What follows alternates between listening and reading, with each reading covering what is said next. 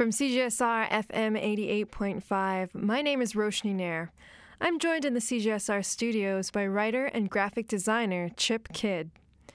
Even if you've never heard his name before, chances are you've read one of his books. Dubbed by many as the closest thing to a rock star in the graphic design world, Chip Kidd has designed more than 1,500 book covers for authors like David Sedaris, Oliver Sacks, Cormac McCarthy, James Ellroy, Larry McMurtry, and is perhaps most famous for creating the iconic T-Rex skeleton for Michael Crichton's Jurassic Park. By day, Kidd is an associate art director at Knopf, an imprint of Random House. By night, he is a talented writer of graphic novels. His first novel, The Cheese Monkeys, is a satire about his experiences as a graphic design student at Penn State. Kidd's most recent novel is entitled Batman: Death by Design. Chip Kidd, thanks for coming down to the CJSR studios today. Correct me if I'm wrong. Graphic novels have kind of undergone a sort of renaissance in the last 10 years. Yes. Well, it's what? Oh, God. Actually 15. 15? To be more accurate about it, we published a book called Jimmy Corrigan, The Smartest Kid on Earth by an artist named Chris Ware in 2000. And we actually published, way back in the late 80s, a book called Mouse, M-A-U-S, by Art Spiegelman.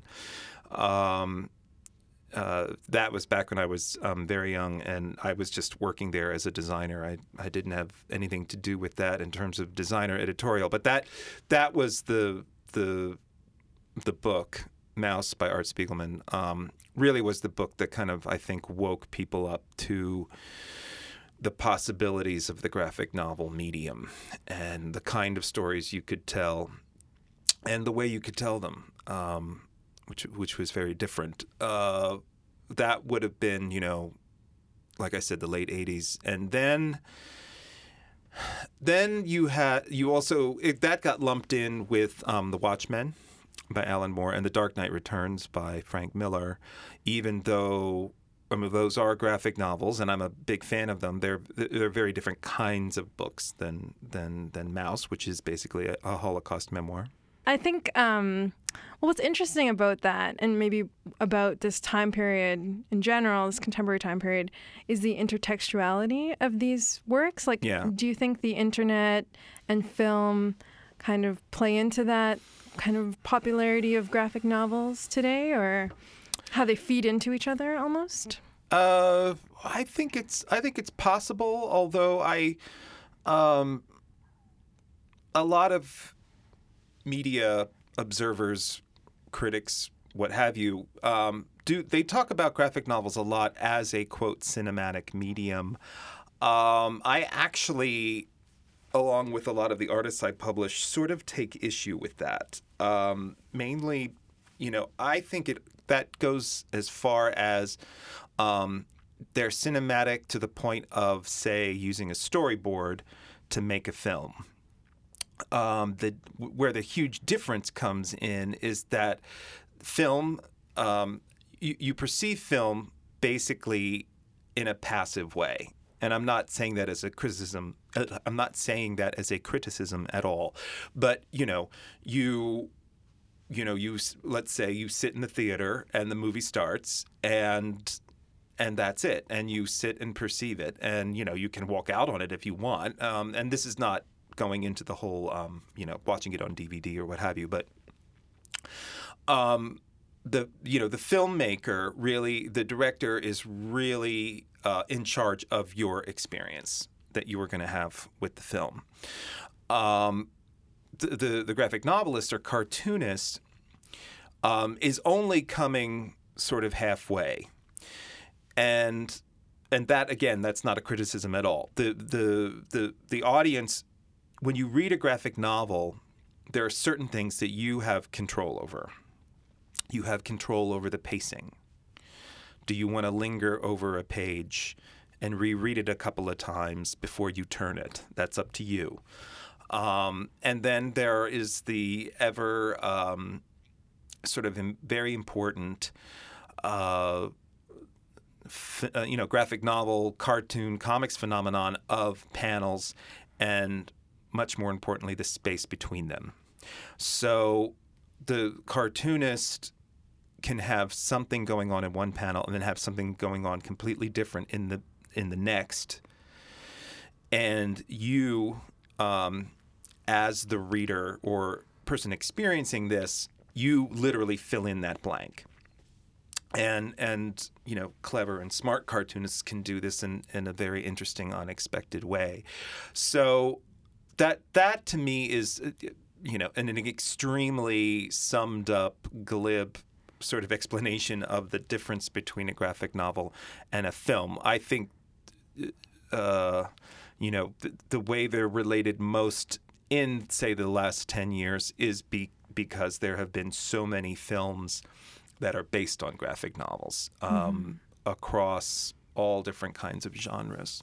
All right, so let's get to your 9-to-5 Random House job. Okay. The job of designing book covers. Yes. So I'm sure every interviewer has asked you, but never judge a book by its cover. Right. And that your entire job is against that adage, I suppose. We must judge books by their covers. Or at least honestly, a little bit. I think the probably the key word there is judge. I think what we're trying to do, the collective we, both book cover designers and publishers, is we are trying to get more people to read. So, that sounds very noble and very self-righteous, but really that is our goal. And yes, we are a business and we would like to be able to make money doing this. But it really is about getting people to read our books and hopefully buy them. And so really what the cover then is supposed to do is to get your attention, get your interest, and hopefully get you to investigate what the book is actually about. And then if you like it, you will buy it. And so there's all different kinds of factors in the publishing industry or business to help make this happen. The cover is only one of them. And I'm biased. I think the cover is an extremely important part of this. But word of mouth is, an enormous factor. Reviews are an enormous factor. And, in this age of, Amazon feedback and whatever, more readers than ever can make public what they think of a book. And that can be an enormously good thing, and that can be an enormously not good thing for us as a publisher, but it is the reality. And so, judging a book by its cover, no. Getting your interest in a book by its cover, yes, that's more, I think, what the goal is. Okay. I guess the other idea that comes out of that is that the cover is kind of the public face of the book. Yes. So when you're reading it on the subway or the LRT in Edmonton, right. That's what people see. And I guess it was Harry Potter that had the two different, like the kid cover and then the adult version of the cover. Oh, that's interesting. Yeah. So was that just here in Canada? I think it was like a UK thing too. Okay. Because I only know really know the US one. So. Okay. Well, that's just interesting because they changed words in the title and stuff like that too for the US audience. But yeah, I guess how important, or even, I guess, similarly, the rise of Kindle and how books that people wouldn't be comfortable being seen in public are now more popular or shooting up the bestseller lists. I believe even Mein Kampf is up there now. Oh, that's right. I heard about that. And then Amazon apologized about it. I know. Well, we published a little series of books a little over a year ago called 50 Shades of Grey. And that became sort of the poster child, if you will, of the quintessential book that men or women or whoever wanted to read privately on their electronic devices so that people didn't know they were reading them, because they didn't want people to think that they were reading quote unquote pornography. So yeah, I mean, but still, even when I say 50 Shades of Grey, you think of the cover instantly. And that's what the cover is for, and that's what a good cover is for. And in the TED Talk, I finished up by addressing all of this about ebooks and what it means for design and what have you. And my last example was a novel that I designed for a Japanese writer named Haruki Murakami, and it's called 1Q84, and the cover here in Canada was this. They used my cover here in Canada, for which I was very pleased and excited. But it very much, as an object, it makes more sense when you see the actual physical book, because the jacket is a semi-transparent sheet of vellum with certain kinds of printing on it, so that when you see through it to the binding of the book, it makes a singular image. And if you look at the cover on an iPad or Amazon or whatever, you'll see it. You'll see it represented, and it looks fine. But it's not. You don't get the same kind of experience that you do from the actual physical book. Yeah, and I think there's like a tactility when you're reading. Yes. With the even like the kind of paper and the shape of the text, even like the feel of the paper.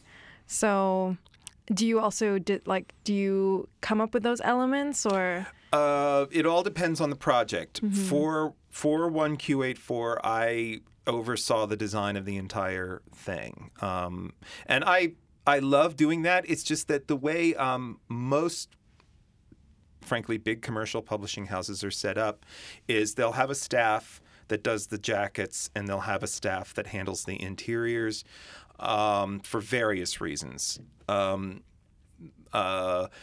They are often seen as two different kinds of skill sets, which I take issue with a little bit. But the point is, usually the jacket designers are just doing the jacket. Now, in the case of Murakami, I've been able to, on several occasions, be able to do an integrated design throughout the entire thing, which I think is the ideal.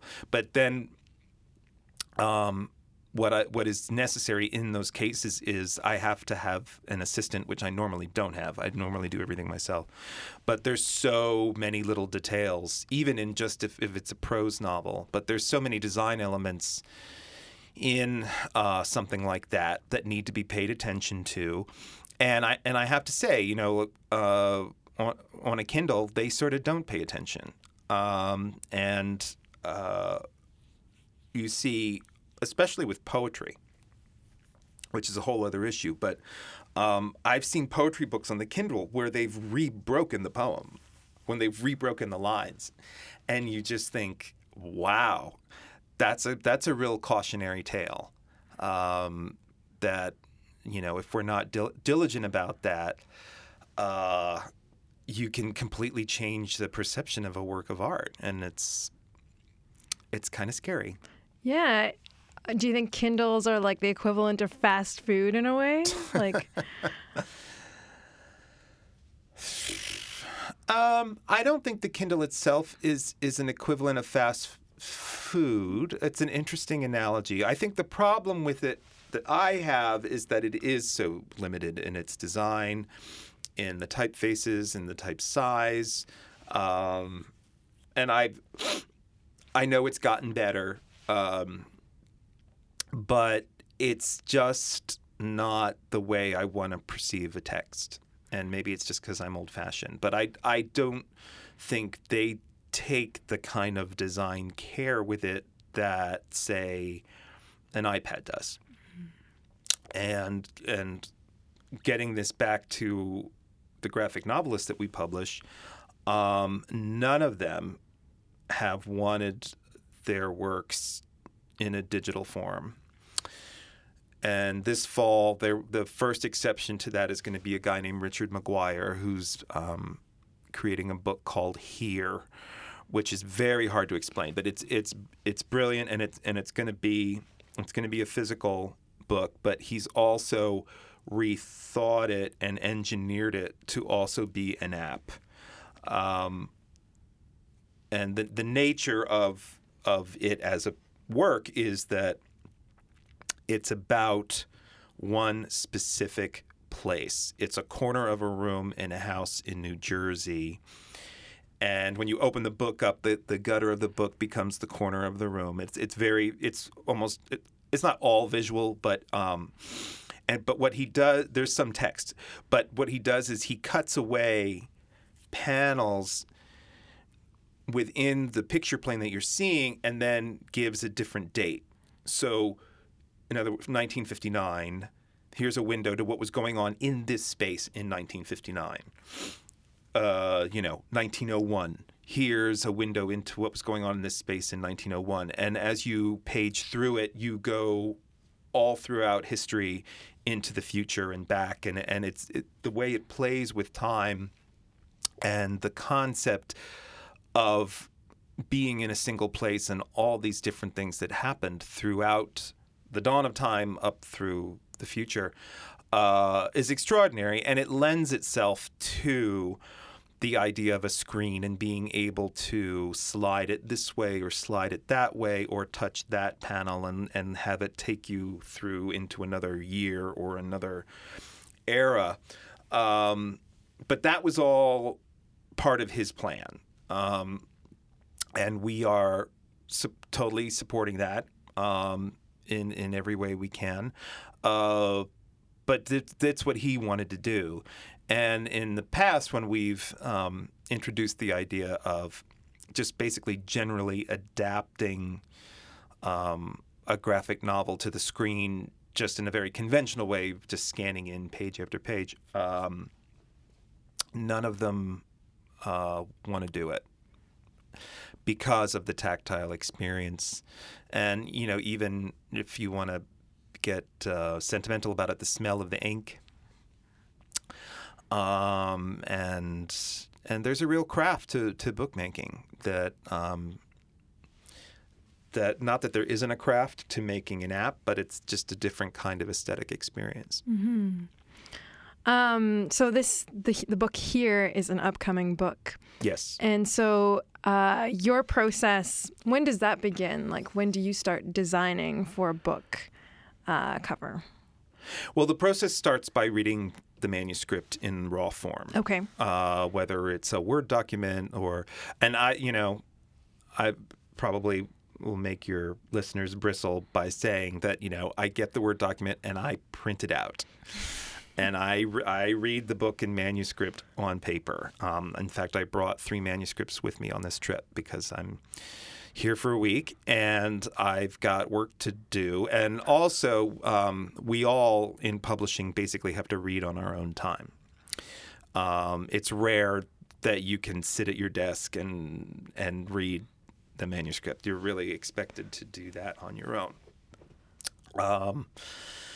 So I read the manuscript, and then there's all different kinds of, because I work on so many different kinds of books, there's all different kinds of ways to pursue the process, and that's a big part of what I'm going to be talking about on tomorrow night. And there's also, what I also try to impress upon students is, in the real world, rejection is a big part of what you're going to have to deal with in terms of coming up with a design and not getting it approved and having to come up with another solution to a problem. And it happens all the time, and it's actually it's a great skill to develop. Because there's more than one ways there's more than one way to solve a problem, and it doesn't hurt to figure out how to solve a certain problem any number of different ways, as long as they're effective. You mentioned rejection being kind of a big part of your work or everyday work. Do you get feedback from readers about the cover, and does it trickle down to you in any way? Or well, the short answer is yes, but those are actually two different things. By the time the book comes out and you have readers, the design of the cover isn't my problem anymore. But yeah, I mean, and again, like I was saying, like it's the age of snark, with Amazon or whatever. I have to say, like on my Facebook page, I've been pretty lucky. I usually just people write to me there if they like something, which is really actually pretty nice, because I do find often people will comment on something or chime in or whatever if, frankly, they want to be mean, or if they don't like something and they want to complain. And you just have to kind of stay away from that. I wrote a novel. Well, I wrote two novels, but and I've authored a bunch of books, both on my own design work and stuff for DC Comics with Superman and Batman and what have you. And it is a pretty slippery slope to start reading all of the reader comments, because inevitably they are not all positive, and I mean, I think I have a pretty thick skin, but at the same time, you focus on somebody who's complaining or not happy or whatever. You focus on the bad stuff, unfortunately. But in terms of rejection professionally of something that I'm working on, that can be from the author, it can be from the marketing department, it can be from a rep for the book chains. And our editor-in-chief is very good about, very carefully weighing these kinds of comments and needs and what have you. So sometimes he'll say, okay, everybody, thanks for sharing. We're going with our gut with what we think is right. Or sometimes it's like, okay, thank you we will take this into consideration, and then can we change this, or this, or start over? And, it's part of the job. And for most graphic designers I know, I mean, it's one thing to design something for yourself, which is fine.